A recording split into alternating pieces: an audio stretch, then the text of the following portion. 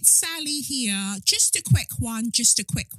If you like this really sweary podcast by Kelechi, do remember to rate and review Say Your Mind on Apple Podcast, okay? Now for the very urban intro music. It's the Benz Brunani womanist, baby boys, baby girls, you need to hear this. You sit down, receive this realness. Make sure your cup's ready for the tea, we are go sip it, yo. Hard time scrolling for your long throats. You might learn something you never know. Collect you fine, and she's one of a kind. Don't say your mind, say your mind. Wise men say only fools try me, but you can't help DMing me fuckery. Force my hand, I'll drag your whole life through, and you don't want none of this smoke. Boo, boo.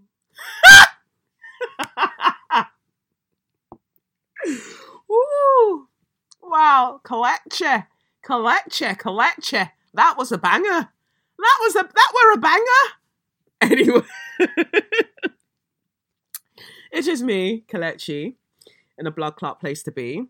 My rendition of "Can't Help Falling in Love with You" by Elvis Presley.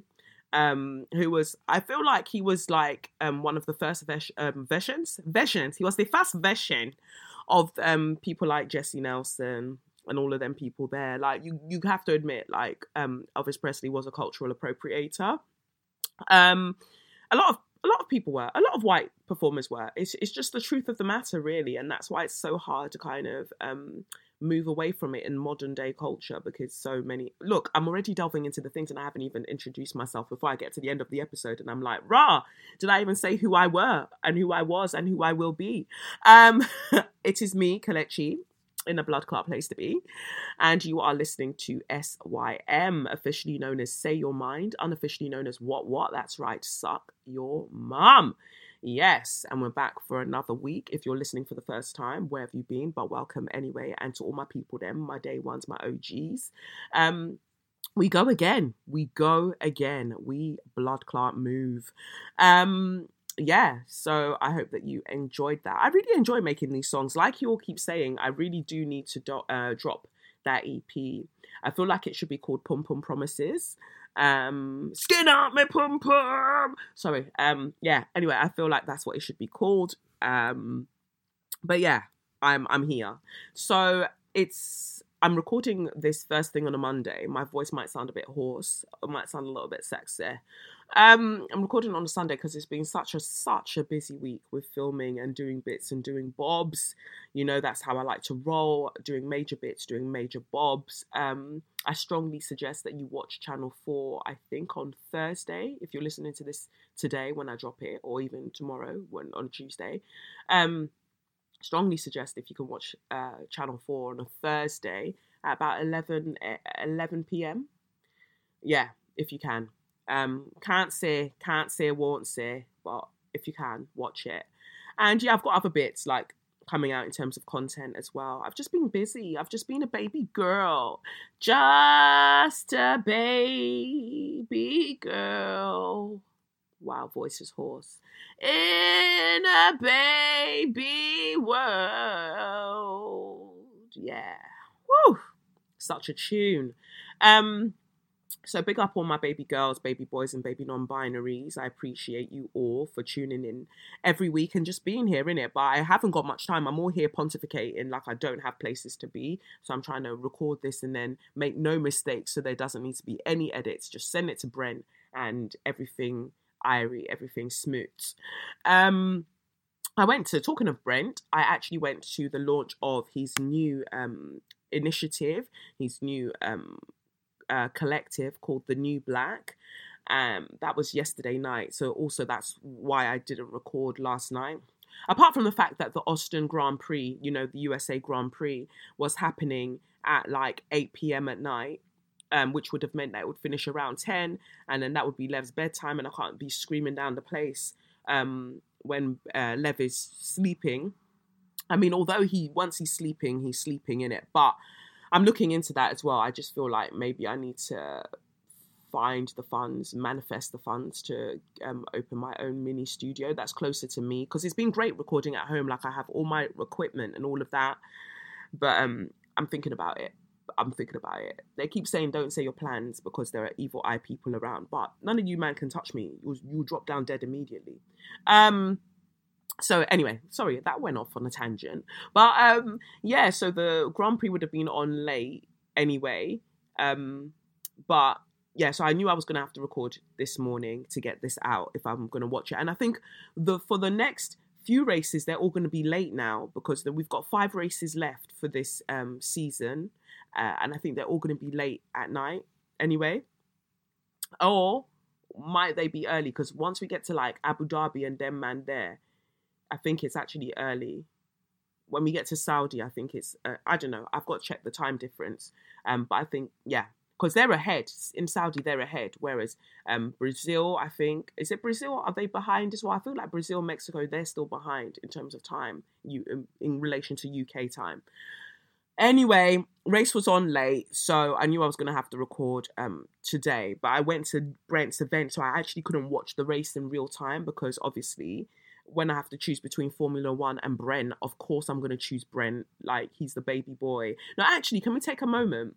I know that Brent gets really, really nervous and shy, and he's such like an introvert, and he likes being behind the scenes. But if you've never seen Brent before, I'm sure you should have caught a glimpse of him. If you've watched the YouTube versions of the live shows, you would have caught a glimpse of Brent. Brent is buff, respectfully. This guy is peng, respectfully. And I think he's much younger than me as well, so be careful what you say. But yeah, like, it's rare to see people who are very good looking, who also have manners and they behave themselves, and like, they're just generally kind people. So of course, if I've got to make a choice between watching Formula One and going to Brent's event, I'm going to be at Brent's event. Now, the thing is, I got to Brent's event at the time, well, I like to get to places early. Well, yeah.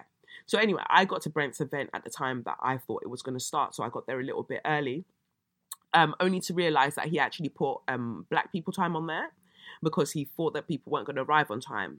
So I was then even more early than I needed to be. And I don't know if that's me being 35 now and being a mum. I don't know. I just feel like there was certainly auntie vibes about the time that I was arriving, right? But eventually people started to arrive when I was deciding to go. But I'll talk about Grand Prix later, but I was basically watching it through tweets while still participating and being present at an amazing launch event for The New Black, which is Brent's new initiative, The New Black, spelled BLXCK.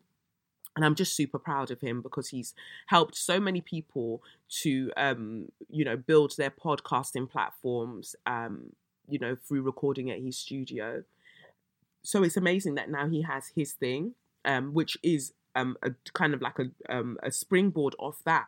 Like, why are you, why are you making all of these things for these other platforms and making them money, where we could be looking at ways where you could be doing the same for yourself as a black collective. So super, super proud of him. Such a baby boy, the best baby boy. Actually, on my way there, on my way there, I booked an Uber, one of those Uber execs, so the car's a bit nicer, although they put that sometimes and the car's still dusty, because I couldn't get my usual Get Taxi, the black cab. For some reason, there were no cabs in the area. So anyway, I get my Uber now, and one thing you should always know about me is that I always smell nice. Like, I have a thing about smelling nice. Like, I always smell incredible. It's like, some people aren't used to people bigging themselves up, and I'm so sorry if that makes you feel uncomfortable. Take that up with your mother. But really and truly, I always smell nice. So I've got a new, no, it's not a new scent. I've had it for months and months and months. So whenever I wear it, people are always like, oh my God, someone smells really, really nice here. Oh my God, it's you. Yes, it's me, baby.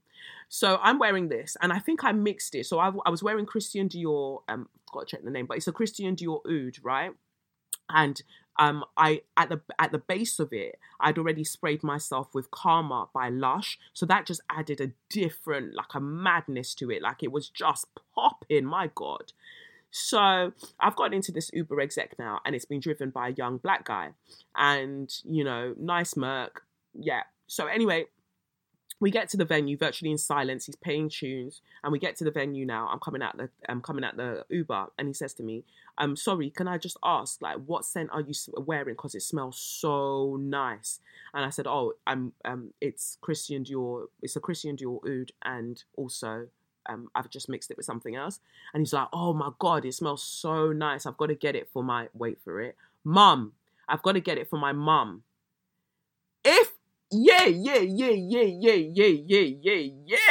Ouch.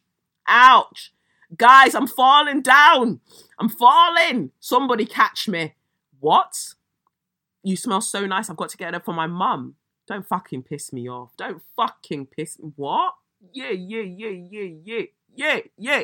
I'm falling. I'm dying. I am dead. What? It spun me. Honestly, it spun me. But then I had to think about it. And be like, Kelechi, calm down. Because anyhow, this motherfucker is saying that I smell like a mum, or like I've got a mum scent. I don't even know what that means. But if you're saying this has gone beyond auntying someone. You've now mummed me. And of course I am a mother, but please behave yourself. But then I had to think about it, and I was just like, rah. If he's saying that the smells or the scent smells so nice that he wants to get it for somebody that he loves, that's a good sign. But I don't know. Whenever I hear mum, I'm just like, can you calm down?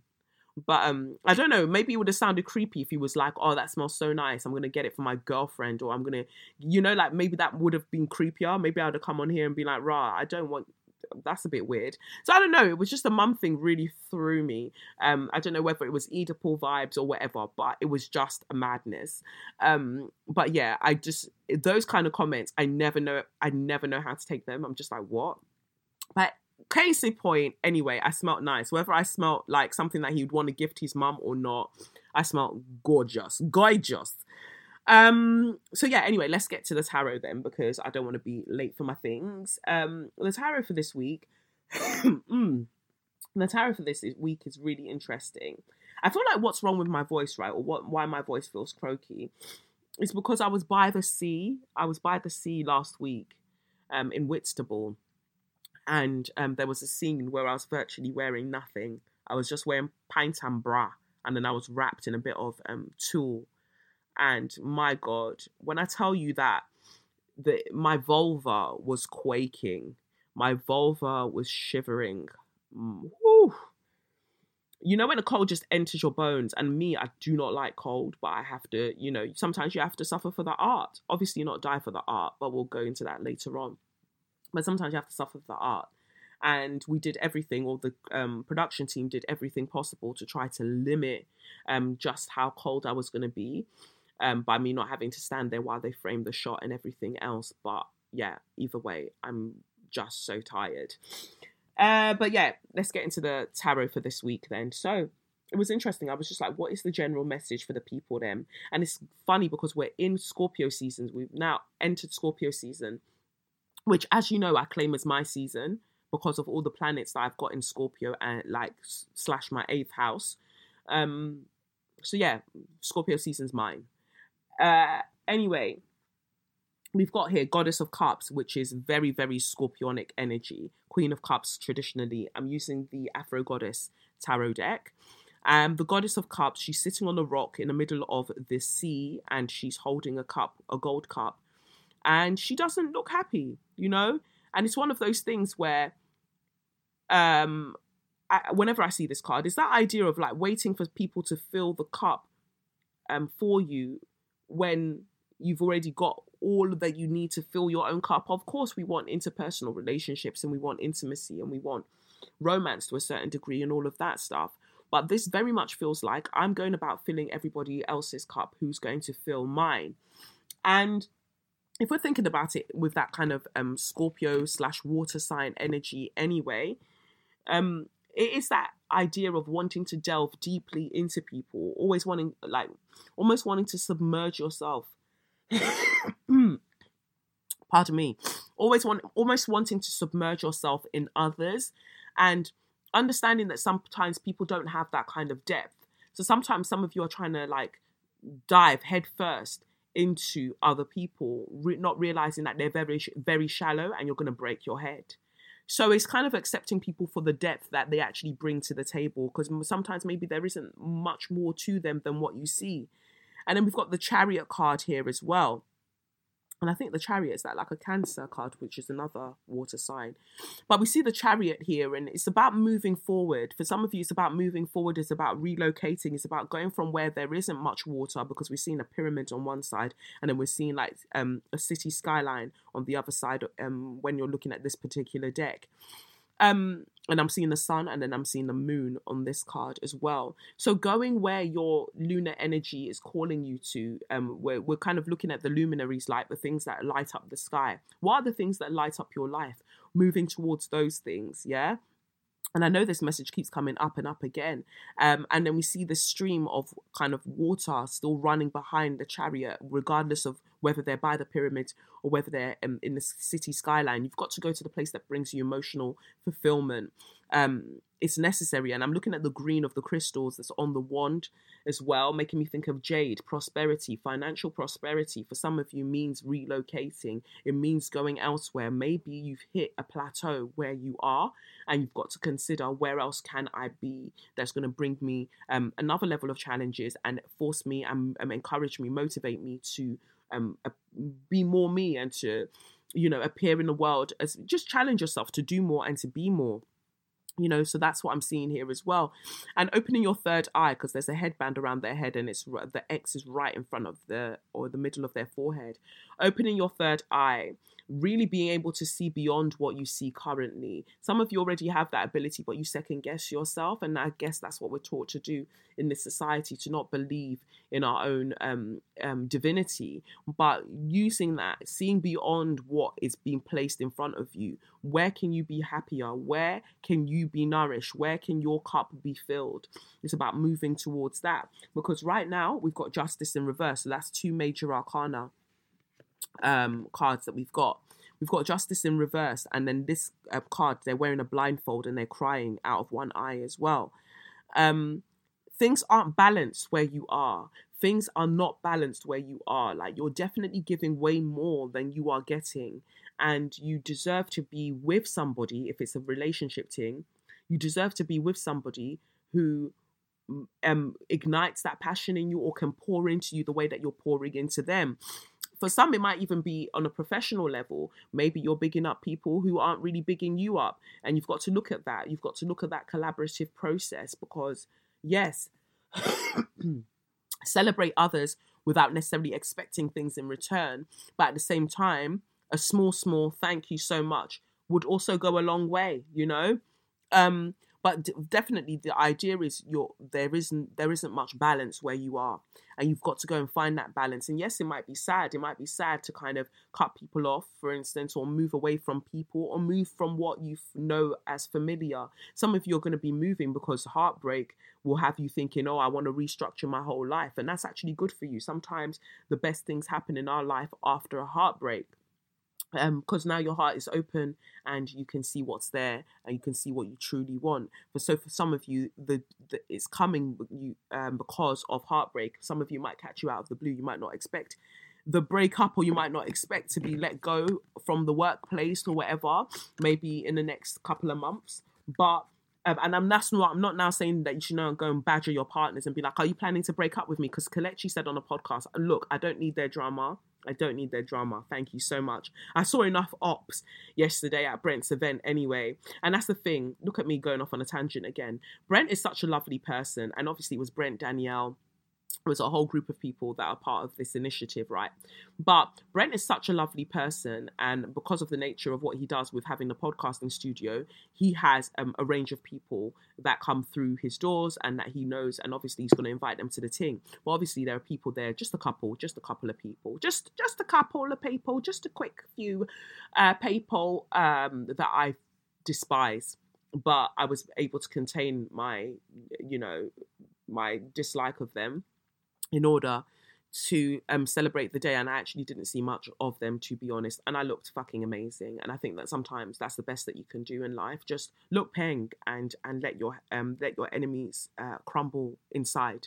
But yeah, it's one of those things that I think about as well. Like, I don't need more ops in it. That's what I was trying to say. I don't need more ops. So don't go and tell your partner that I said, oh, Kelechi said you're going to break up with me in a couple of months. I didn't say that.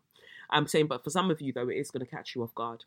But that don't be worried about that. Like, you will be sad. You will be spun. Yeah, sure. But the things that's going to happen as a result of that will actually be the things that you prayed for, that you wanted for your life. Because people don't sometimes want to admit it, right? That sometimes you get into a relationship and you do start sacrificing a lot of your dreams. You try to pretend that you're not, like, oh no, I wanted to do this all of the time. But there are certain things that you would have done if you were single, but you're not doing them because you're in a partnership or you're in a relationship, right? And so sometimes when people think that they're doing you, they're really doing themselves. So even if anything were to catch you off guard, regard like a workplace or even a tenancy agreement where the landlord suddenly decides to move mad. Maybe they've been planning to sell the place and didn't want to tell you until the sale's gone through. And then they turn around and they're going to break your lease so I can move. Because you want mortgages. Anyway, sorry. So they decided that they want to sell the place and they're not going to tell you beforehand. And they're just going to hit you with it suddenly and be like, oh, you've got 2 months and then you've got to get the fuck.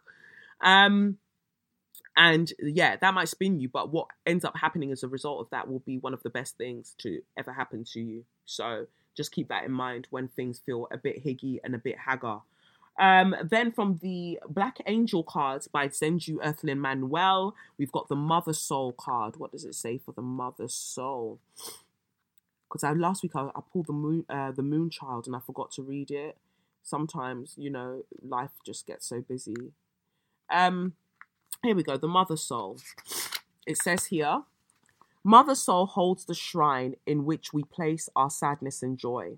When tears fall upon our cheeks, they may not belong to you. When you laugh without knowing the reason, you may be in the energy of Mother Soul. As Mother Soul, you hold the feelings and emotions of self and others. You have the capacity to embrace the deepest experiences. You are so sensitive, you may have to protect yourself from people who are constantly in their emotions. People come to you when they are experiencing major turning points in their lives. Oh, speak on it, Spirit.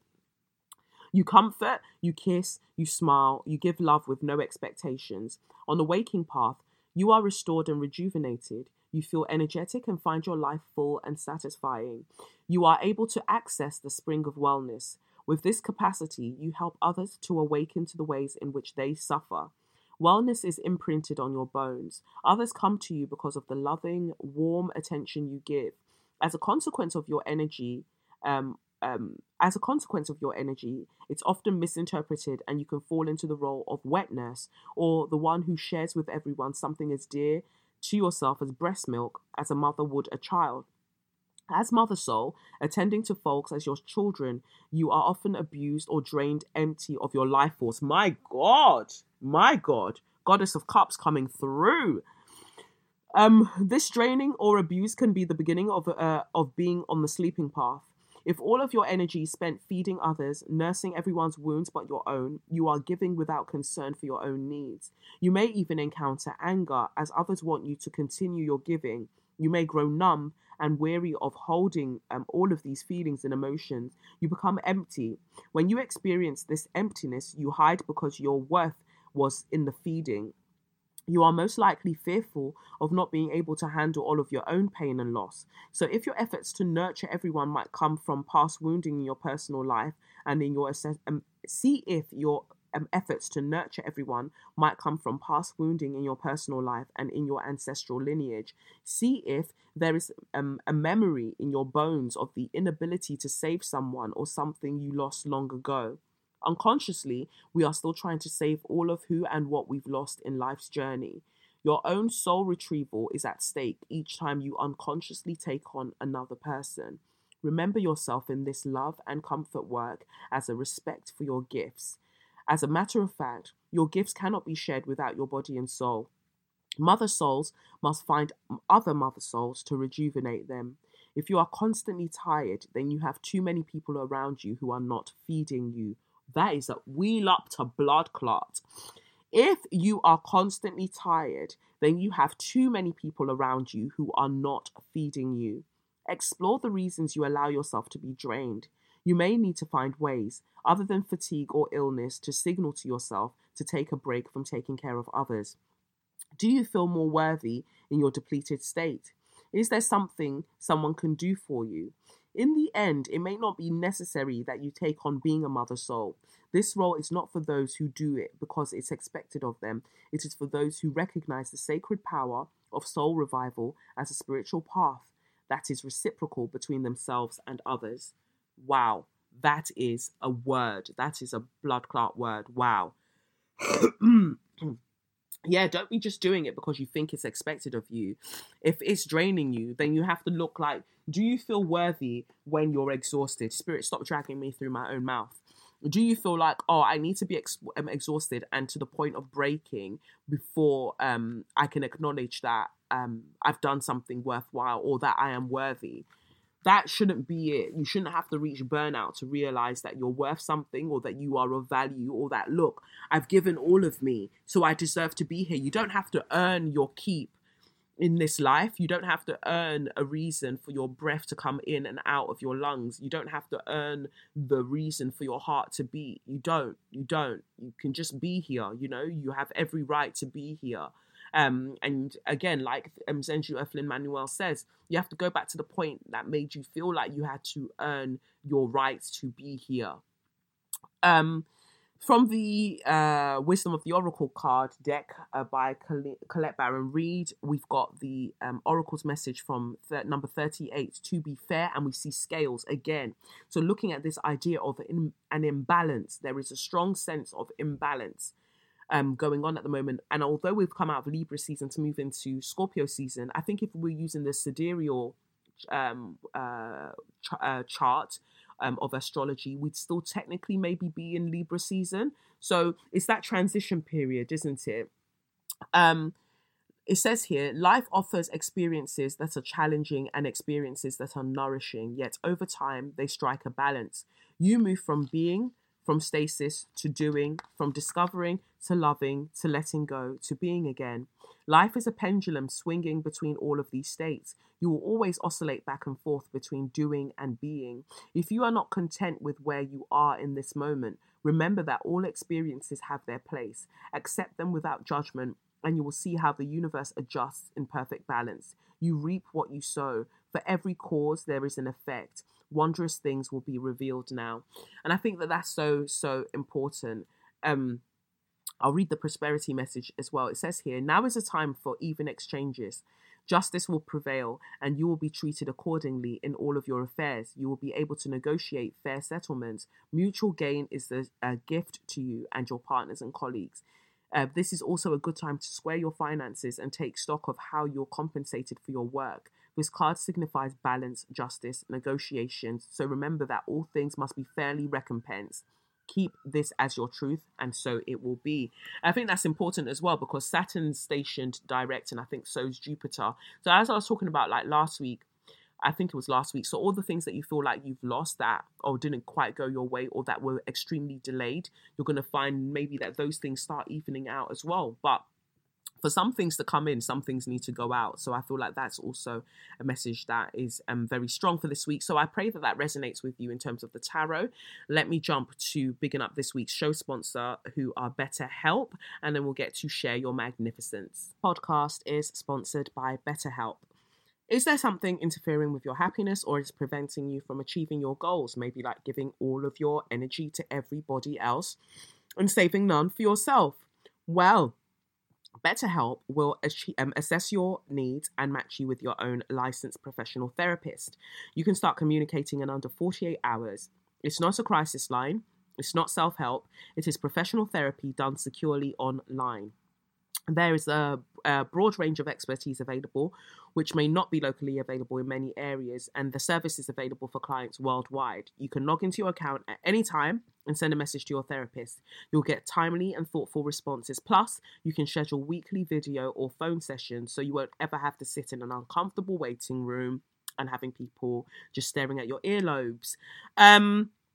It's this, which is what you'd find with traditional therapy. Well, most times anyway, I would try and go or ask for a time when no one was there, but that's long. BetterHelp is committed to facilitating great therapeutic matches, so they make it easy and free to change therapists if needed. It's more affordable and than traditional offline therapy, and financial aid is available. And I wanted to mention that financial aid thing actually, because it doesn't matter where you are. From what I know anyway, it doesn't matter where you are, like you can still get it regardless of country. You don't have to be based in America to get the financial aid to be able to have access to a few sessions for free. So BetterHelp wants you to live a happier life today. Visit their website. That's betterhelp.com. That's betterhelp.com/yourmind.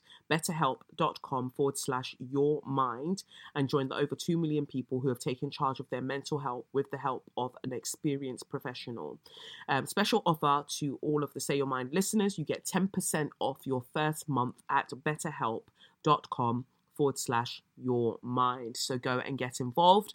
Now let's get to Share Your Magnificence. This week for Share Your Magnificence, you know that I love it when you lot send your letters in and when you send your voice notes in, whenever I manage to actually get to them and they're still relevant. So sorry to the people who send it in and then I don't actually play or read it out. I appreciate you though. This week for Share Your Magnificence, we've got a letter. It says here, Dear Kelechi, I hope this email finds you well. I firstly wish to say a massive thank you and jar bless for your truly wonderful podcast.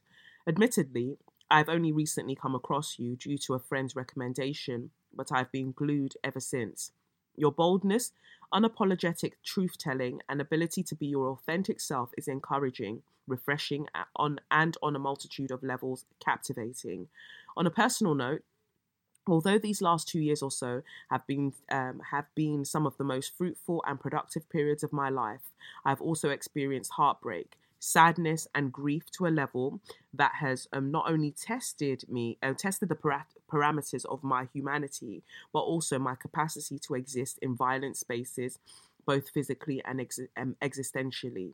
With that being said, I can honestly say listening to your podcast has gifted me with a sense of peace, lightness and companionship when I have struggled to find sanctuary in my own mind and body. For this, I'm eternally grateful. Perhaps I should have opened with this, but I'm a secondary school teacher, writer, and academic. I hope you do not mind me sharing with you some of my most recent pieces. It is on the importance of rest. I would consider it an honor if you would read it. So what I will do is I'll add the link to this as well. But there's an audio copy that's attached to this as a voice note. And I think I'll play that because I think that it's great. I really enjoyed it, so I'll play that. It says here, also, I remember you saying in one of your earlier podcasts that you do not consider yourself to be a nice person, despite not being who you once were. Whilst we have not met and I do not know you intimately, my short and limited engagement with you via your work has led me to the following conclusions. 1. Your presence is more than necessary. 2. Your words creates, nourishes, and cultivates life. 3. You, in all of your glory, will not be understood or even appreciated by everyone. 4. You, in all your glory, was never meant for everyone. As to whether you are nice, I cannot say, but what I can say is that nice does not have the capacity to depict nor hold the magnitude of your greatness, sending you peace and blessings. Alex. And I love that you put here, #accessibility is love. This is why I started adding captions to the majority of my videos, because I just feel like we talk about accessibility and inclusivity a lot, but then don't consider those who might not be able to interact with the content that we put out. I still need to get into doing those descriptions of the videos and pictures that I put up, but I will add that too. All of these things are important. We need to consider that. I'm even considering that regarding the pole dance studio space as well.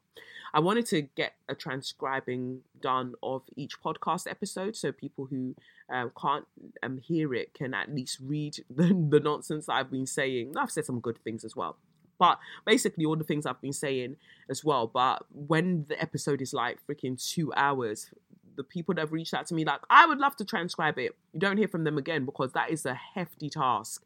Hefty. And I love that you've numbered everything like a true teacher and an academic. You've broken everything down. To clarify, the reason I say I'm not nice is because I'm not. I feel like niceness is weaponized against women, specifically Black women. That's why I say I'm not nice. I'm a kind person. I feel like I've grown a lot from like between like, I don't know, I'd say like 2013 or 2011 maybe even till now. I've grown a hell of a lot. Because all I know is fighting. So when I tell you that I say that I would have beaten somebody up, I truly mean that with all of my heart. I mean, it's not just words, not just banter. I truly believe in the gospel of rocking people's jaws. But, you know, we grow and we learn, right? And I know that there are different ways to deal with things now, mostly spiritual. Anyway, I think that niceness is weaponized, and so that's why I don't focus on being nice. Usually niceness is to make other people comfortable around you, and I feel like kindness is just what you do as a steward of this earth. You just do it because that is what pardon me. You do it because it's part of who you are, you know, you just do it. You do it as part of the gift that you give back to this life, or you being gifted with life, you know. That's how I see kindness. But niceness, no, I don't have time for it, because I'll tell people about their pussy holes at any time. So let me play this voice note anyway before digressing. Here we go, hold on. Before I recite this prose, I wish to begin with an ode. This prose was inspired and greatly influenced by the work of Alexis Pauline Gumbs from her glorious book, Undrowned, Black Feminist Lessons from Marine Mammals. Alexis, for your contribution to my personal and political life, I am eternally grateful. This prose is entitled A Journey Towards Reimagining Rest. A mantra that I have often heard within the Black community and indeed internalized is that we, as a people, have always had the capacity to create something out of nothing. I have always understood this to mean that when things were beyond hopeless and our reality resembled that of a barren wasteland, we as a people had encoded into our very DNA the necessary formula needed to create, perform, and work our own miracles. Because of the world in which we live in, this formula was transformed into an algorithm that we could access when needed. However, the struggle of daily life meant that there was always a necessity to draw from this internal, unreserved reservoir. This plane of resources and knowledge that our grandmothers lived, our mothers taught, and one that we strive to embody. I have meditated and reflected on this for a great length of time, and whilst insurmountable wisdom is found in this sacred folklore, and indeed, economically, politically, and materially, many of us have and continue to experience nothingness. There is something about it that sits uneasy with me, causing something akin to a state of restlessness. I put it to you that even in the midst of our nothingness, we always had our imagination. It is in our bid to strive, thrive, and experience joy, love, happiness, and all the other possibilities that life offers, that the existential space of our imagination allowed for our rhythm and flow to create many a masterpiece. It is through our imagination that we simultaneously create a reality in which we as a people excel beyond our own expectations, whilst acting as a violent theatre for the rest of the world to spectate, like salivating scavengers. It is in the midst of our genius and creativity that we continue to forget a key component, a key ingredient from our communal cookbook is missing a chapter that will help us to attain an elevated level of consciousness whilst equipping us to defeat structures of oppression. In the midst of it all, both we and our ancestors forgot to truly recover a basic and yet imperative part of our humanity that has never truly been afforded to us. We forgot how to rest. For too long, it was a word that had no place at the dinner table or within our collective thought. Whilst never truly being conceptualized, our community would often dismiss it as something analogous to a distracting and pacifying force.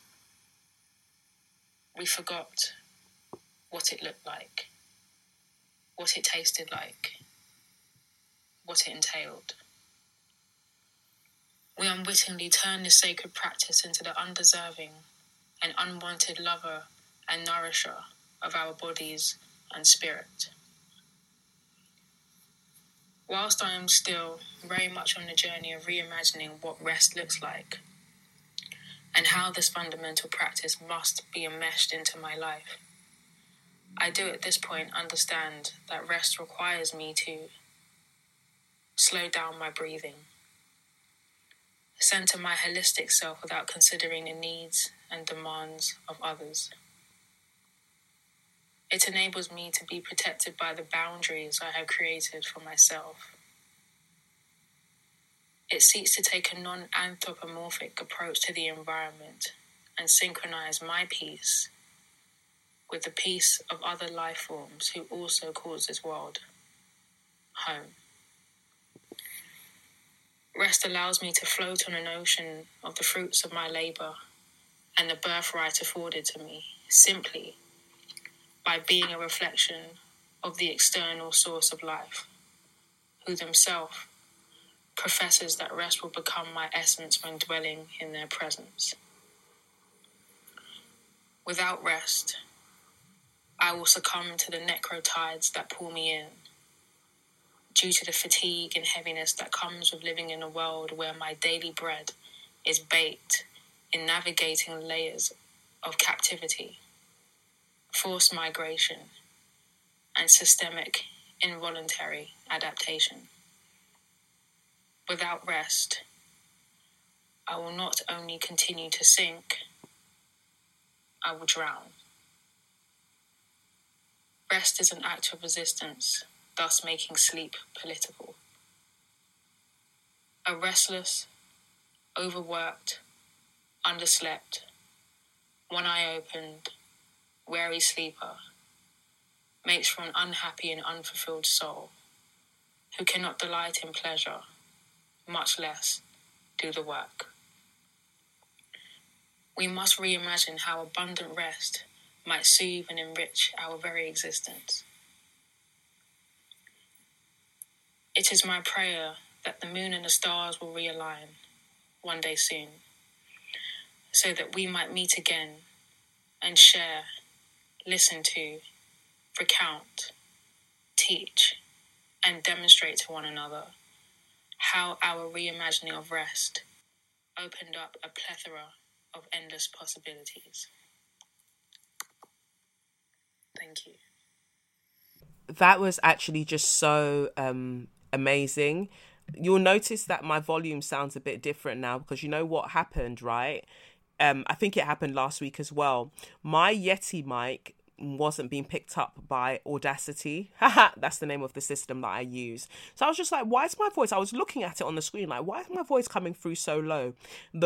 I was literally using the mic on my MacBook and not my actual mic, and I didn't realise that. But this is why Alex was saying that we need to rest so we don't mess up our own podcast for 2 weeks in a row. So obviously the volume is going to sound very different now that I've realised what the fuck was going on. So yeah, you might want to turn down the volume now because I'm back in the house with my fuckery. Yeah, got my volume back. Yeah. Yeah, I was just like, why is it so low? Meanwhile, not even taking the time to kind of like look at it. But you know, you live and you learn. I was just listening to Alex reciting their work, and I was looking at the screen and I was just like, no, it's not meant to be inbuilt microphone. It's meant to be the Yeti mic. Because when I'm at home and I don't need to set up the whole studio or set up my Rode desk and all of that, I just use the Yeti mic. But obviously did not clock that this thing was just not even picking up sound like it should. I was listening back to the podcast episode last week and I was like, no, it still sounds low. What happened to my mic? Because the mic was plugged in, but it wasn't even acknowledged by this MacBook. Bare fuckery in the place, but that's a good sign because Mercury has just stationed. Well, Mercury is now stationed direct, but we are still in the post-retrograde shadow. So, of course, it's while Mercury was in retrograde that I was recording the podcast without actually plugging the mic in. I won't even. Yeah. Anyway, let's get to... That was Share Your Magnificence. So, Alex, 2 slaps on your chest for really making me think about a lot of stuff. Like, when you said, so sleep is political, I thought about it. And I was just like, of course sleep is political, because that's why the poorest people are having to constantly work, thus have no time to sleep, thus have no time to resist what society is doing to them, because they're tired. Wow.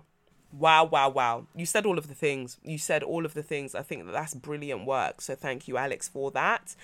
Now let's jump into So You Mad. So my first So You Mad for this week is the private lab that was awarded one of the contracts to do the PCR testing, and they managed to drum up 43,000 false negative PCR tests. Who gave them this contract, you wonder? Who else other than Matt Pussy Clark Hancock? 43,000 PCR tests that were false negative. But if I now start speaking, people will say that I'm a speaker. If I now start talking, people will say that I'm talking. Wow. So they were awarded a £119 million COVID-19 testing contract. This was actually covered in November 2020 by a website called Byline Times. I don't know if they do madness usually, because sometimes some of these sites, they do good things and then you go and read the other stuff and you're like, what the fuck? Anyway, it says here, the government awarded a £190 million contract to develop volume for coronavirus testing to a new firm that appears to specialise in DNA analysis. My God. I wanted to pause there for a second and just say, wow. First of all, I don't have COVID. Just thought I'd point that out, because people are like, Kelechi, how are you sounding like this? No, literally, it's tiredness. Thus, sleep is needed. Remember when I said in the earlier episodes of the podcast, when the panda bear was really kicking off, that we're moving into a time where technology will be God, right? And therefore data will be like the currency. That will be what people are striving to get, right? And so it's funny that it's a DNA analysis. Of course, you'll be like, of course, it's a DNA analysis lab that they go to give, or to get to do the PCR testing. Yeah, on the surface, it makes sense. But also, it's what this lab specifically does and how they collect data and what they're doing in terms of genome testing or whatever.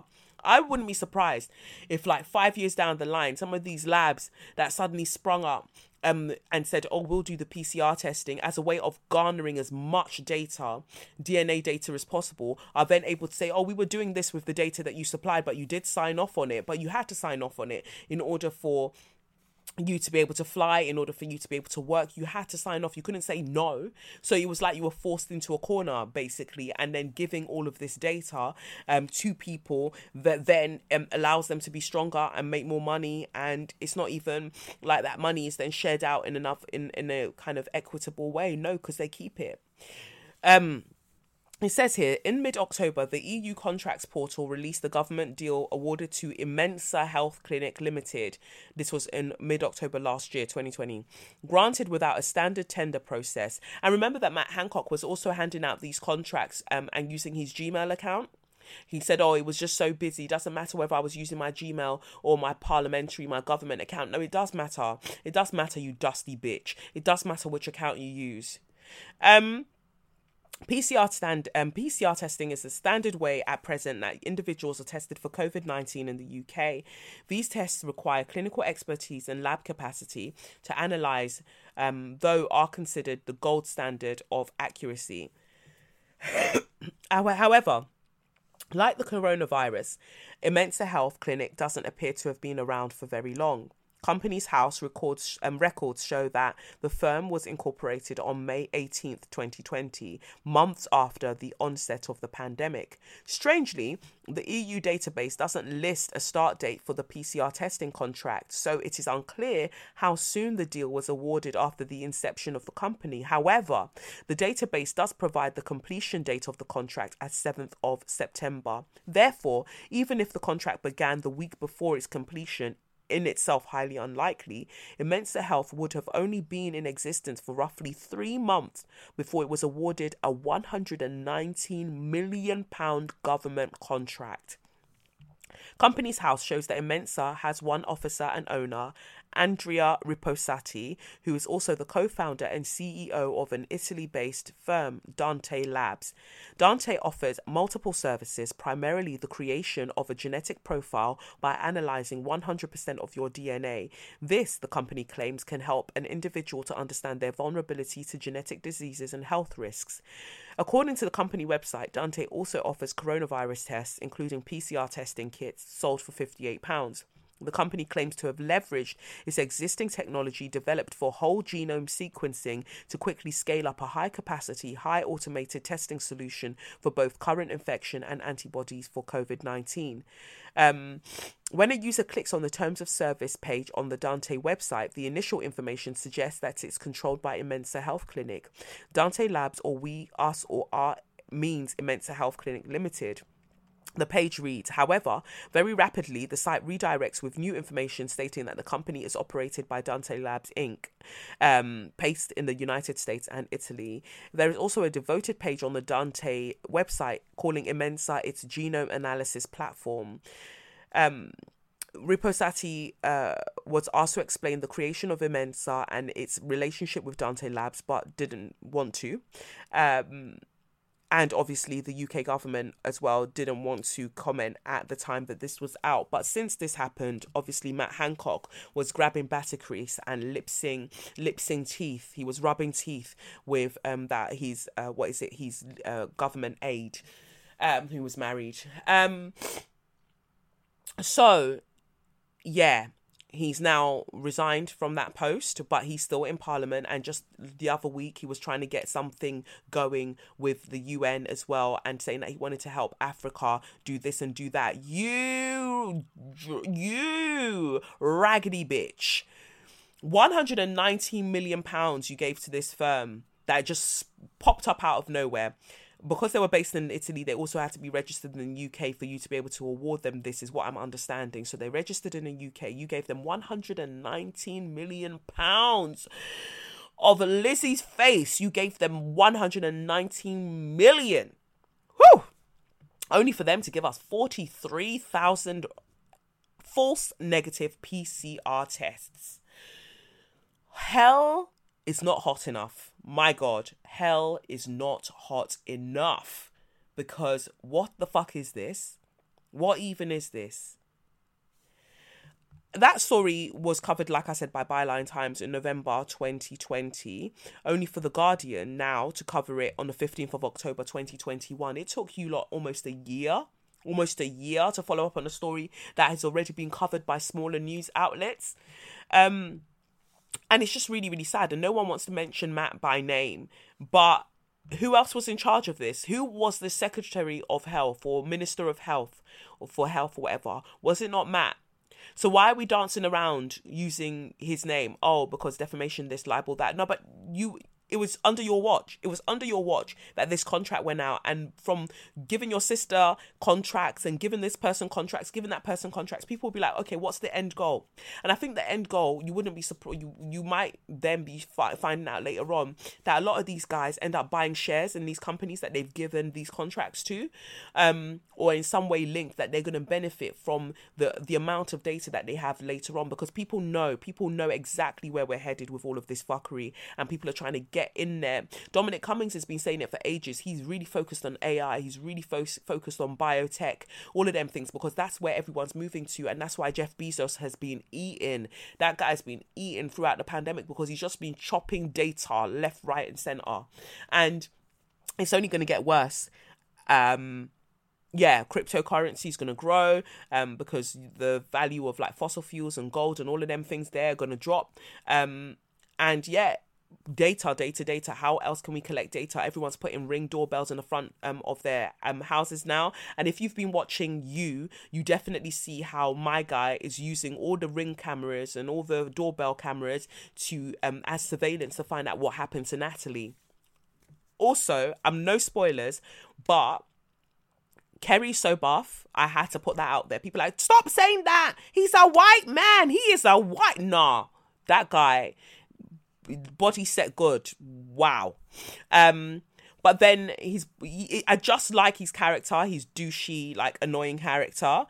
But him as Sherry and Kerry are a good looking couple. They are a very good looking couple. When I won't say anything else because that would actually be a spoiler. But I also find it interesting how Penn Badgley's character, Joe, is somewhat attractive, but he shouldn't be because he's literally a murderer. But he says it himself, like, what do we afford certain characters that are white and male, where people are writing to him and they're like, oh my God, you're so attractive. He's like, no, I'm literally a psychopathic killer. Behave yourself. And I love that. But I also love that when he has these black love interests, like, they are not the ones that get, fucked with in terms of like deaded off. But yeah, just had to kind of say that they chose a really good looking cast for you. They always choose really good looking cast, to be honest, but I think that the cast is getting better looking as maybe the budget is increasing. But it's weird how somebody can be attractive, like in the case of Kerry, he's attractive as a character, but on his actual socials as an actor, as just a everyday actor, human person, nah, I don't see it. It's really weird. I just don't see it. Yeah, I don't know. It's very weird. That needs some analysis. Anyway, back to what I was actually talking about in terms of the PCR test and a technocracy and what the kind of technological age that we're moving into. We're in the age of Aquarius, right? Saturn, all of them, man, Jupiter, is it in Aquarius? Or have they come out? Anyway, we're in the age of Aquarius, and Aquarius is literally about intellect. Maybe not technology per se, but it just makes me think about how our intellect and our intellectual property are the things that pardon me the things that belong to us in terms of like our DNA, this that it's being taken on by other people and then becomes their intellectual property. We're meant to be entering into a more equitable age, but I don't know how that's possible with all of the advances that are being made with technology. So yeah, The Guardian then covered the story, and they're talking more about all of this stuff, and they said NHS Test and Trace said about 400,000 samples had been processed through the lab, that's Immensa, and the vast majority of which will have been negative results, but an estimated 43,000 people may have been given incorrect negative PCR test results between 8th of September and 12th of October, mostly in southwest England. they're saying it's an isolated incident, but I don't believe it to be so. This is just a major shit show. And maybe this is why they didn't, because we thought it was because of the backlash of us saying, no, you can't give Matt Hancock that deal because he's a little fucker. And he's also one of the people that wanted to block vaccines being made in these other countries or whatever. So we thought it was about that, but maybe it's because they knew this story was going to be like covered by a mainstream platform in terms of the money that he gave to this lab, only for them to be putting out false negative test results. Who knows? Because everything's mad out here, and maybe Boris is going to decide that he's had enough and he's going to quit within the next month. Who knows? But everything's looking mad, and I really wonder if then Preeti will become the Prime Minister. Then we know that we're really in hell. But there are investigations into this company anyway, and it says here, investigations of unlawful conduct include allegations that the firm is treating consumers unfairly by not returning PCR tests in time or not at all, or not responding to complaints and delaying refunds. So it seems like the whole company's a mess. They got given all of this money, they got given this contract, and they actually don't know how to meet the demands. But that's what happens when you're vagabonds and you're thieves. Yeah, and it says here as well, because it was Deepti Gurdasani that actually started covering this and posting on her page on Twitter. It says that it's a lot to entrust a DNA analysis company with almost no track record on COVID PCR testing, because it says here, it says, we have proudly analysed more than 2.5 million samples for NHS test and trace. That's the CEO now having to talk because they're being battered up by mainstream publications. How many false negatives out of all of those over that period? Exactly, because if we're talking about 400,000 or whatever, that you found 43,000 negative PCR tests or false negative PCR tests, then how many are actually in the 2.5 million that you've also tested? Everything's mad. Everything's absolutely mad. But I just thought I'd cover that because it fits nicely into So You Mad if we're looking at current affairs and pop culture and all of them things there. I saw another story that was of interest to me. Ho Van Lang is a Vietnamese man, or was a Vietnamese man, who he and his father fled into the jungle in Vietnam, or the forest. I don't know if jungle might be different, but they fled into the jungle during the Vietnam War that the US decided to start for no reason, and they got their ass handed to them. He and his father fled into the jungle, and after 41 years, I think it was, they were then quote unquote discovered again, just living out there, minding their business. But his dad, I think Ho Van Lang's dad, died of cancer, I think it was. I'm just making sure I've got that right. And it's just interesting that how everything played out, that he was discovered there in the jungle. Now that his father has passed, they discovered him, and then they wanted to bring him to civilization. And I just have this issue with people thinking that people need to come and be part of what we are doing here, and you can't just leave people alone. He seemed perfectly happy being where he was in the jungle. And you're like, no, come and take a train, come and eat this, come and eat McDonald's. Kind of what they did to the Tara Umra? I might be pronouncing it wrong. The Tara Umra people who would do the long distance running barefoot. And that started the whole wave of barefoot running, in the mainstream space. But you just need to leave people alone. It says here, they called him on Unilad the real life Tarzan, who sadly passed away recently. Before his death, he got to experience flying on a plane and seeing civilization for the first time. No, it wasn't the first time, because he'd seen other people before then. And what do you mean civilization? What do you mean this is what you call civilization? This shit, this bullshit that we're part of right now? And no, he got to experience riding on a plane. And you also probably exposed him to other things that he didn't need to be exposed to either. So yeah, he died of liver cancer, I think it was, and people were asking him, people were contemplating maybe, this happened to him because his teeth are so black. And somebody was saying that actually the blackening of the teeth in some cultures is to prevent tooth decay because of what they use, or maybe his teeth could possibly be that way because he didn't brush them or whatever, who knows. But they were just out there And people are getting upset because they're like, why are you assuming he got liver cancer from being next to human civilization? Cancer occurs in nature as well. Animals die of cancer / tumors too. He could have even had this illness from before and it didn't affect him later on. Also, what we need to consider is the way that America absolutely fucked up Vietnam during that war, right? And so whatever chemicals and things that are left in the area, that could also have been a contributing factor to what, affected him and his dad. But this wasn't the first time that people had seen Ho Van Lang and his dad, because there was a point where people who lived nearby saw them, said hi, and just went about their business and left them there. But it's like, you lot can't leave people alone. If in fact we are saying that, yes, okay, this happened because it happens in nature generally, either way you should have left him alone. I think so anyway. Like, I just don't like that idea of, oh, we've got to bring you to civilization, we've got to bring you to be part of our people, when he was perfectly fine there. Like, why can't you maybe, I don't know, send him resources that he might need? But he was even showing how he made the clothes that he was wearing from like the branches of a particular plant, and how he cuts it and how he sewed it. There's so much that he was able to do with him and his family, and he was self-sufficient. I mean, we might have different views on this, but I just felt like they should have left his family alone, to be honest. But he just had a beautiful smile as well. So rest in peace, rest in peace. I was looking at the timeline. It says here, in 1955, the Vietnam War started. 1972, Ho Van Lang and his father, Ho Van Tran, flee into the Vietnamese jungle. In 1975, the Vietnam War ends. 2013, Lang and his father are found by locals collecting firewood. Authorities encourage the pair to re-enter civilization as Tran's health deteriorates. In 2017, 4 years later, Tran dies. In 2021, Lang dies from liver cancer.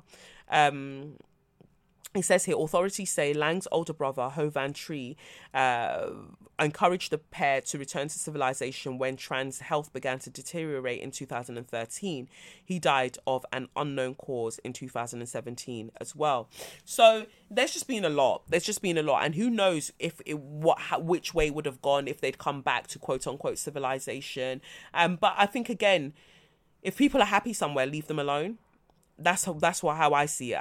I don't know. I just felt a bit uncomfortable watching the video, and they were like, oh, look, and we're showing him in an aeroplane, and we're showing him this, and we're showing him that. And I just felt like, leave him. Like, this, even if he was going to experience those things, it should be private. I just hate the voyeuristic nature of like, oh, look at us taking this like person who's been living this way and showing them civilization. Wow. I find it really uncomfortable. So yeah, I just wanted to share that because I saw that and it made me, no, don't like it. Anyway, in a more uplifting story, here it is. In a more uplifting story, a suspected poacher has likely been killed by elephants in South Africa. Love this song. A suspected poacher found dead in a South African national park is believed to have been killed by an elephant, park officials said. Rangers in Kruger National Park discovered the body on Thursday after following tracks in the Stol's Neck section of the Giant Game Reserve. A spokesperson for the park said in a statement that initial investigations suspect that the deceased was killed by an elephant and left behind by his accomplices. The identity of the deceased individual was not released. The rangers did not find any animals killed in the immediate area. The park officials took the opportunity to warn that it is dangerous to hunt illegally in the park. Criminals stand to lose their lives and freedom. Kruger National Park in South Africa's largest wildlife sanctuary, encompassing nearly 5 million acres. The game reserve is also one of the hardest hit regions in the country for rhino poaching. The park's rhino population has decreased by 60% since 2013. In the first half of 2020, 166 rhinos were poached in South Africa, with 88 in Kruger National Park. There are 3,520 9 white rhinos and 268 black rhinos left in Kruger National Park, according to South African National Parks. To help combat rhino poaching in recent months, Kruger National Park has deployed more patrols in addition to using dogs and detection technologies to track suspects. Between July and September, there was a nearly 30% increase in the number of poachers arrested in the park compared to the same period last year, according to South African National Parks. Sorry, that must be so weird to hear, like, all this random coughing. But if you want an episode, that's what you're going to get. You know, you give and you take in this life. Anyway, what I wanted to say is good for you. And I hope that the elephants and the rhinoceros, like, step on your head tops and crush your bones. That's what you deserve, you stupid bitches. Leave them alone.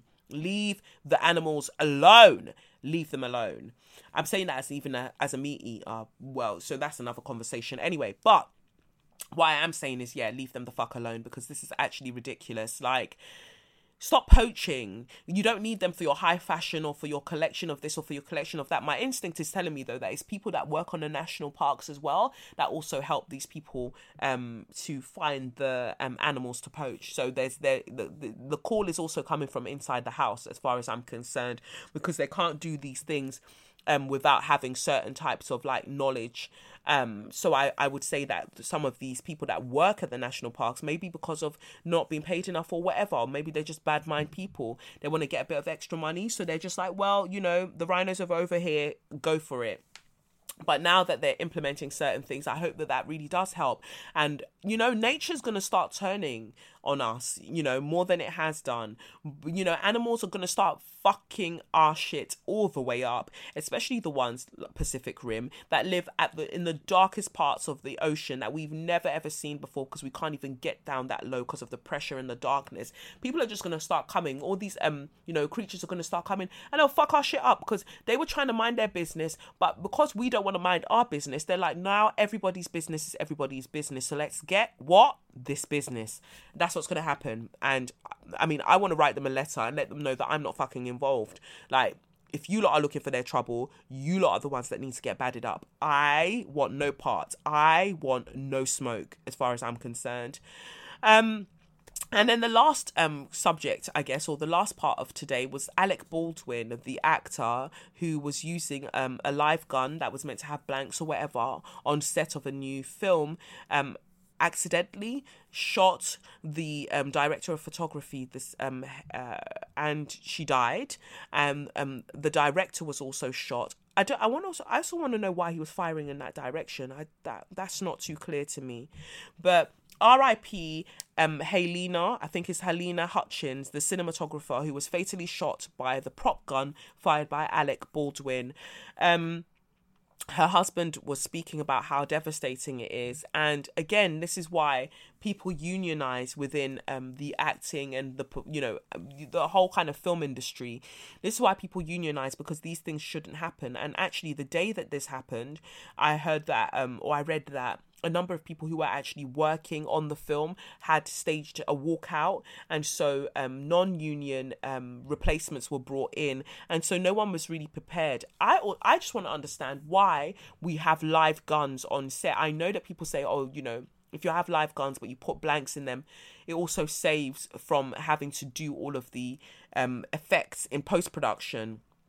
But meanwhile, you're spending billions and billions or millions and millions on these films. You can afford to do some of these things in post-production. There should be no live guns on set, as far as I'm concerned. And again, we always talk about God protecting you from certain things, whatever.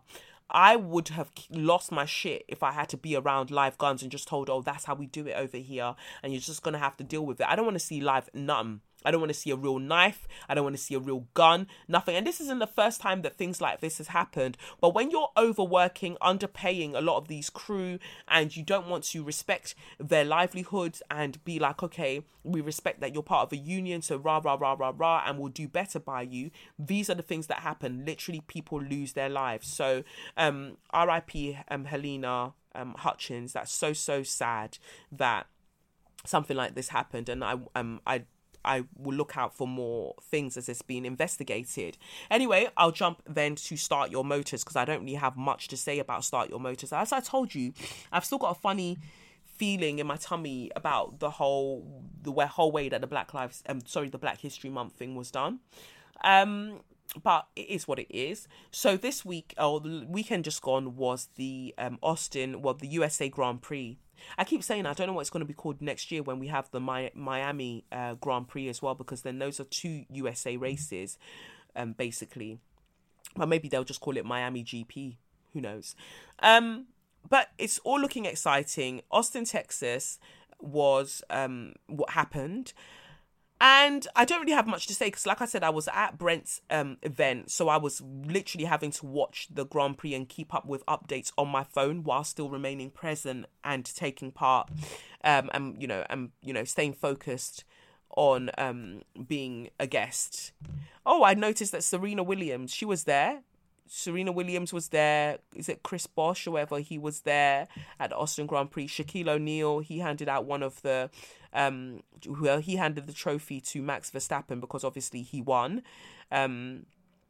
Yeah, I don't know. My main thing to say is, like, well, we'll cut to the chase. Hamilton didn't win that race. He drove a really, really good race, but he didn't win. And I still hate Max Verstappen. I'm so sorry. I can't get it out of my system. I can't stand this guy. I cannot stand him. Like, he's so immature. He's so nasty. Like, his behavior. He talks about, oh, this wasn't sportsmanly and this wasn't sportsmanly. But you're calling people a stupid idiot because they've overtaken you. This was during the practice sessions, right? So they were having practice sessions on Friday and Saturday, and he got overtaken by Hamilton at some point in the queue, even though he'd overtaken others as well. And Hamilton overtakes him, and you can hear him on the radio going, "Ha, stupid idiot." He's not your age mate. He's really not your age mate. I don't know. He's not your championship mate. He's not your Nutton mate. I don't know who you're talking to. And at another point, he then put up the middle finger. I think it was towards Hamilton as well, but another driver anyway. And he just gets away with this. Yeah, I think it was, he put up his middle finger to Hamilton because Toto then went to the stewards and said that Verstappen should receive a penalty for that, a 5 grid place penalty. And I totally agree. But they do not want to check this guy's behaviour because of who his dad is, Joe Verstappen. Like, they don't want to check this guy's behaviour. So they're just letting him do whatever the fuck. He's talking about, oh, I don't want to take part in Drive to Survive, the new season of Drive to Survive, because it's too much drama. You are the drama, baby. You are the drama. You are the fire. Don't be cussing out the smoke when you are the fucking fire. Like, it's actually mad that he gets to do these things and then Hamilton is not allowed to react. He's not allowed to respond. And that in and of itself is racism. If you're within an industry that refuses to check your transgressors, but then, you're just meant to put up with it and be the bigger person. Bigger personism, as Ash says, Ash in the stat, as Ash says on Twitter, bigger personism is not my politics. Let me tell you from now, if you want to go low, let me tell you what I'm going to do. I'm going to be a mole up on this motherfucker. I will dive down into the earth's crust, bitch. Like, we will go there together. But what's interesting, right, is that Lewis Hamilton did an interview with Desus and Mero for their show on Showtime, and I watched it. It's like a 16-second interview. You can find it on YouTube or maybe on Desus and Mero's page. But I was watching it and there was a certain section, and again, let me just say right off the bat, transparency. I fucking hate that. So all these other people are getting these interviews, right? And the baby girl is right fucking here. I'm standing right here. At first I thought, oh, maybe you can't come on the show because, I swear a lot and I'm cussing people up and down. But literally, Mero said in that interview, he said motherfucker, he said this, he said that. And I just wonder if there's certain different rules for black men getting these interviews. And it's not just about Hamilton, actually. It's across the board. I don't get certain interviews, but black men will get these interviews because profanities and doing this and being gra is acceptable when it's black men, but when it's me, it's like, oh no, you can't go on that show because she's a bit too this, she's a bit too that. Fuck all of you lot, man. Honestly, fuck you lot, because it's actually wild at this point. Like, a baby girl is out here doing the bits, doing the bobs. There's literally nobody doing it like me. I feel like I say this every once in a while, but respect where respect is due, and it's due to me, right? Range, baby girl's got it. Talent, baby girl's got it. Ben's pum, baby girl's got it. Like, what else do I need to have? at this point. Interviewing techers, baby girl's got it. So what else do I need to have? So I'm watching that interview thinking, nah, they've fully said motherfucker, fuck, rare. And then Mera goes, they start talking about Max Verstappen and he even calls him Verstappen.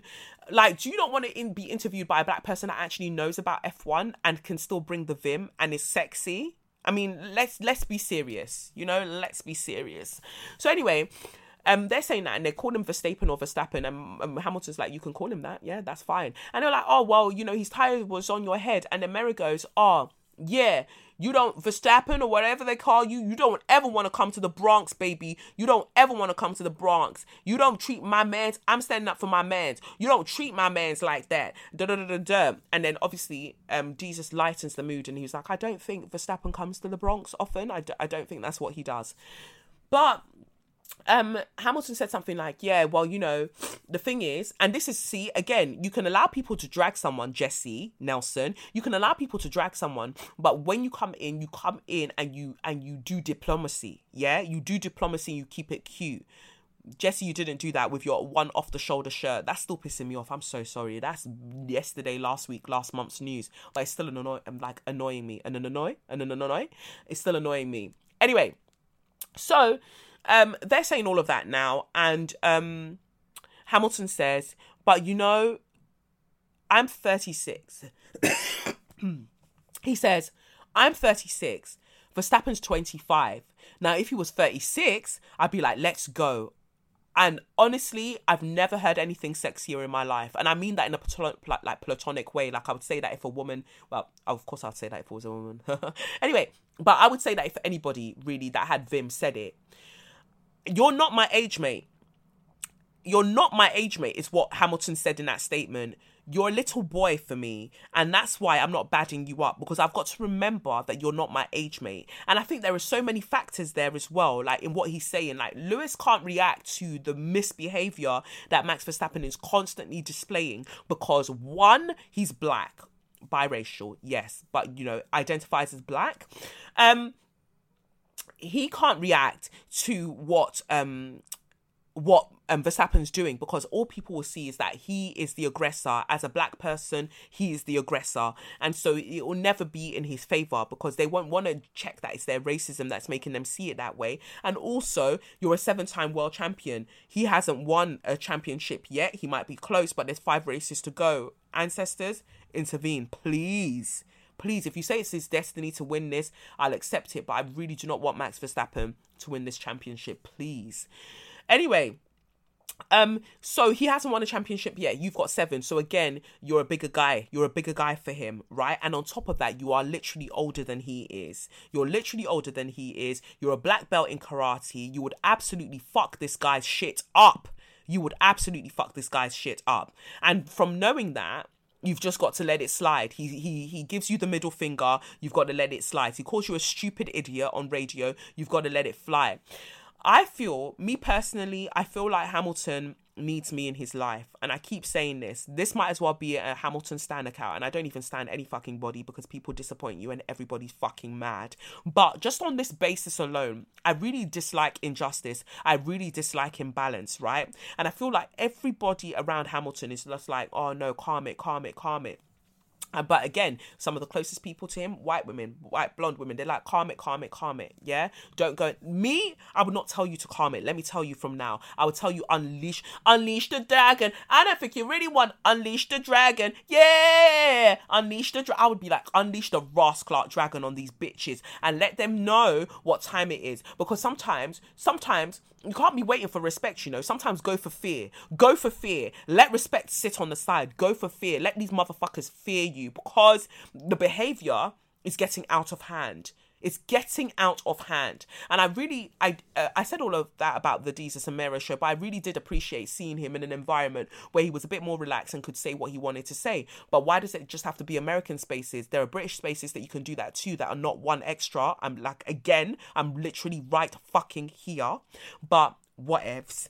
And when we talk about Paul, when we talk about cool factor, Hamilton is literally the one bringing the cool factor and keeping F1, as far as I'm concerned, let's keep it buck, he's keeping it relevant. The amount of black people who watch F1 watch, unless they're coons, they watch because of Hamilton, right? And they want to support and they're interested. That's what brought them into the vibe and brought them into the game.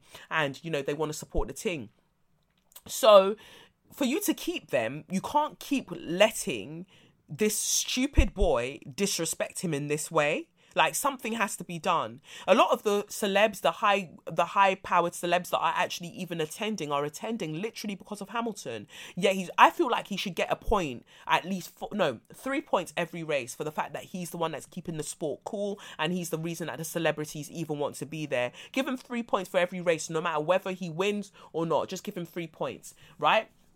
But anyway, Verstappen is now 12 points ahead on the championship table, and it makes me sick to my stomach. I fucking hate it. Like, I wouldn't mind. I don't mind when freaking McLaren. Well, I do mind sometimes when McLaren win because of Norris. But for instance, if it was like Daniel Ricciardo, Sebastian Vettel for Aston Martin, Alonso, like, I wouldn't mind. All of the Alonso drives for Alpine.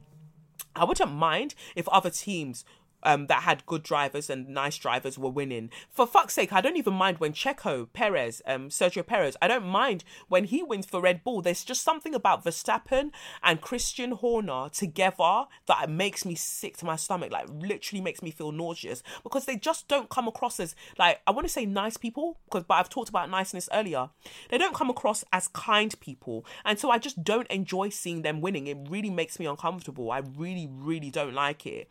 And to consider the fact that they're going to win this championship, I can throw up all over myself right now. I mean, I hope Mercedes, if Bottas gets his finger out of his fucking arse, I hope that Mercedes can still win the Constructors' Championship.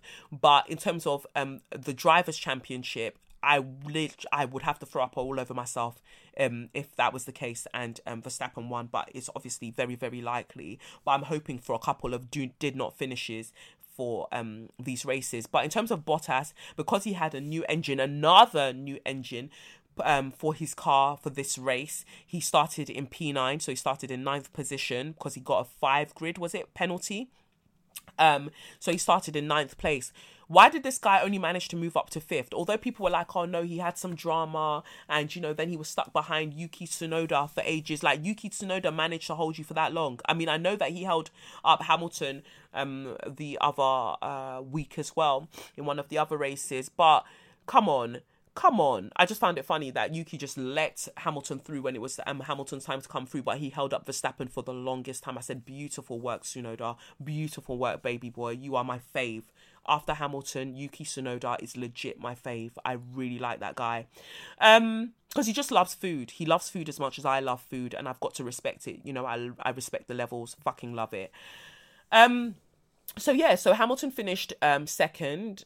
Now a 12-point lead for Verstappen, which sucks. And the X-Prix races, which is another tournament that Hamilton has a team in, his team is second in the X-Prix races, and Nico Rosberg, who is his former teammate and friend, his team's now first. So my guy just can't catch a break in any league, to be honest, at the moment. But his goals go beyond Formula One, so he's still going to get his 8th championship one way or another. If it's not this year, he's going to get it next year, because I know that Toto Wolff was also talking about the fact that they've in some ways kind of let this year be this year, and they're now focused on next season and how they're going to develop their cars for next season as well.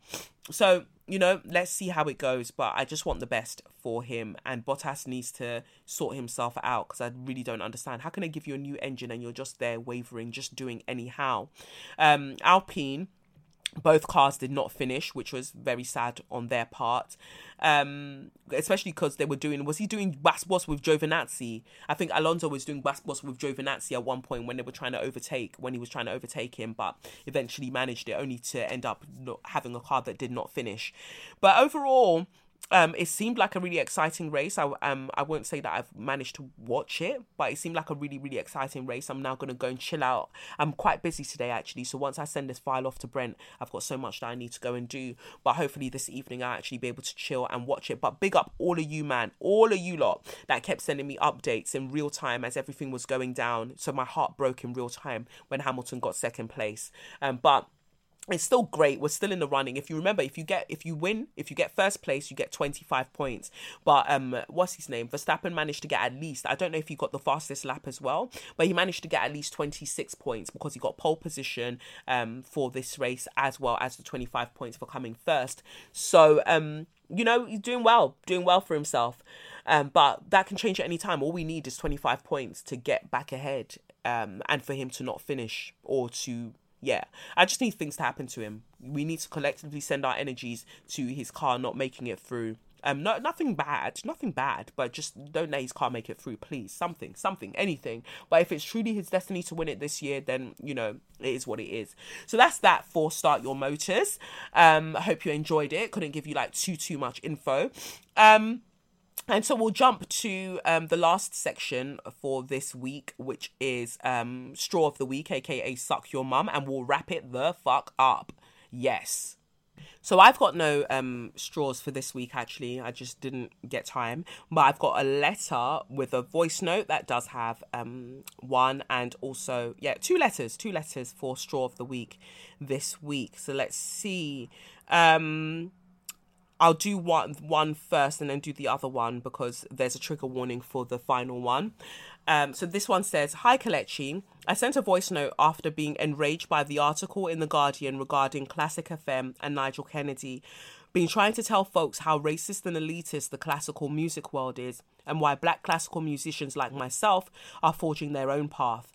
I still have a rant due on my Music Insta too, but had to send a voice note explaining why Classic FM can suck out, frankly.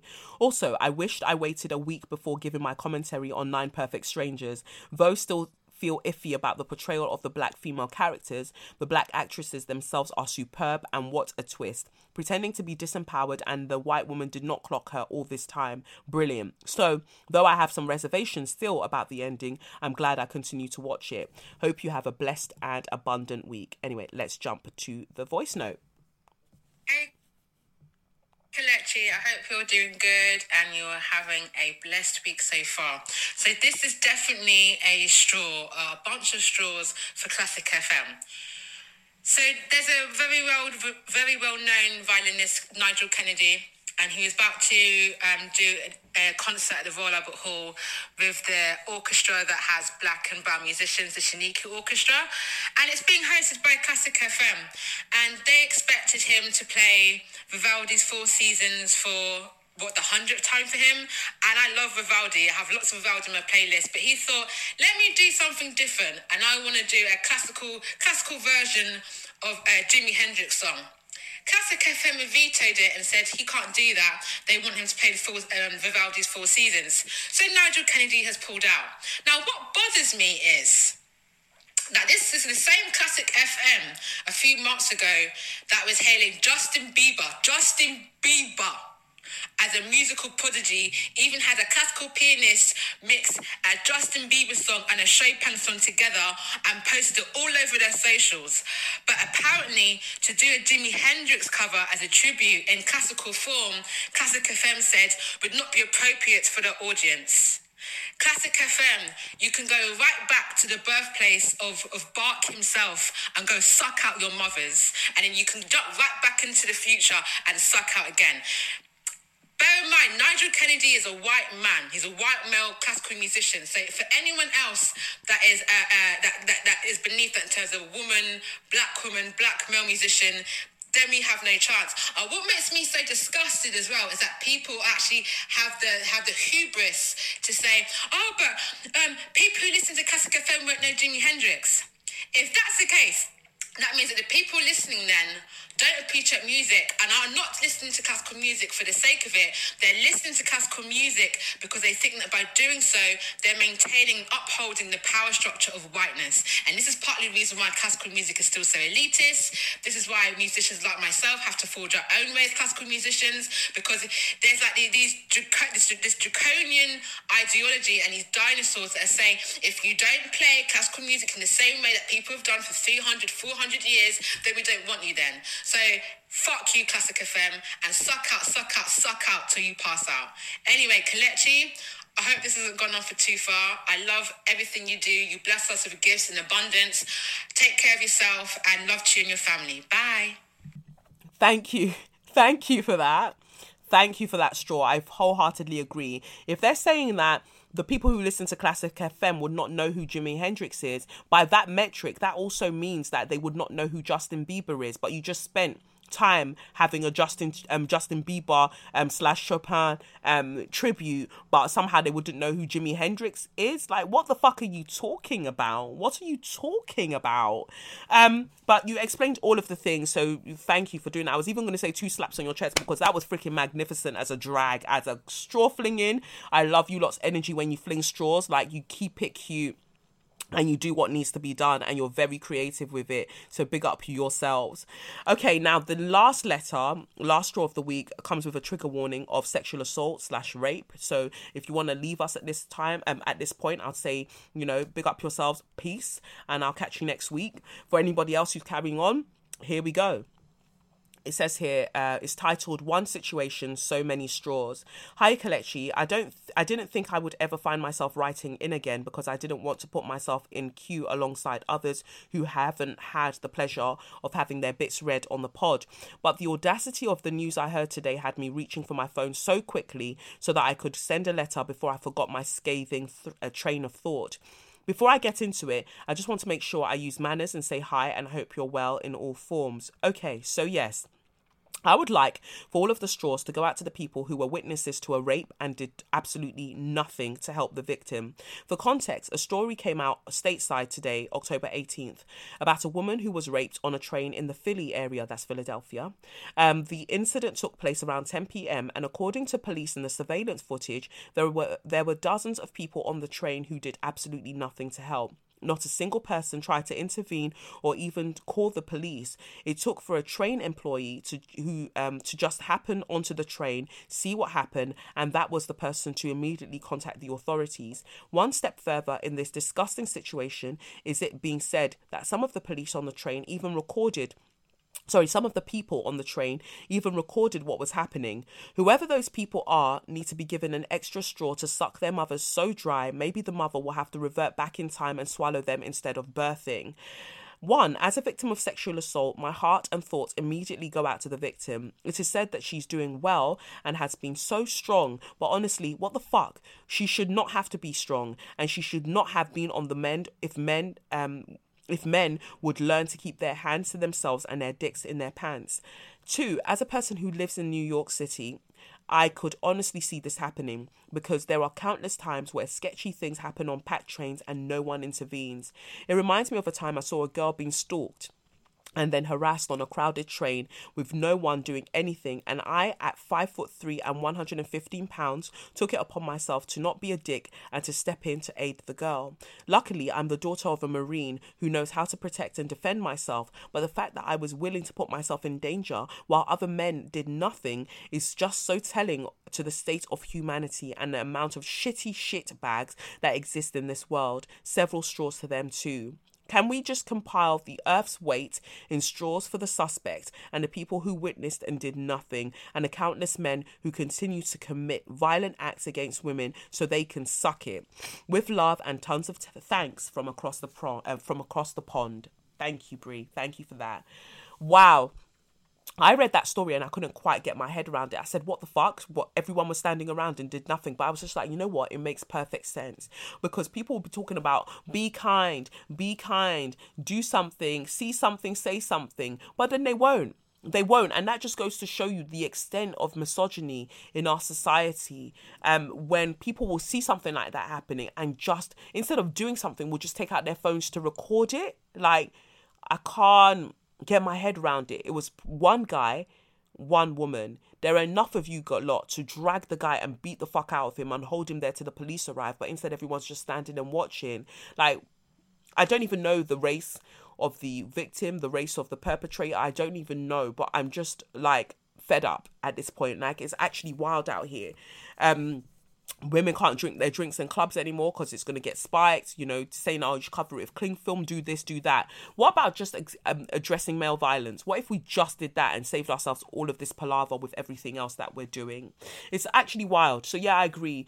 Straws for everybody involved in that situation that did nothing. Straws for the rapist. Straws for all of them. And sending love to the person that experienced this. And I pray that you do have some form of healing and that people do stand up for you in one way or another through this whole process, because they sure as fuck didn't do it when they should have done it.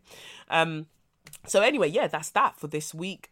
Big up my patrons, big up the person who got me a supercar F1 experience day to drive one of the cars, or to be in one of the cars as it's driven around. I appreciate that. A Silverstone experience day, that's it. I'm looking forward to using that. For all my massages, I'm going to get on to using those as well. I just fully appreciate every single body. Thank you so much for supporting the pod. You can follow me on follow me on @Kolechnikov or @SayYourMindPod, and you can send your letters and your voice notes to sym@KelechiOkafor.com. And yeah, I guess that's that, innit? I'll catch you on the flip side. Peace. It's the Benz Brunani womanist, baby boys, baby girls, you need to hear this. If you sit down, receive this realness. Make sure your cup's ready for the tea, we are go sip it, yo. Hard time scrolling for your long shorts. You might learn something you never know. Kelechi fine, and she's one of a kind. Don't say your mind, say your mind.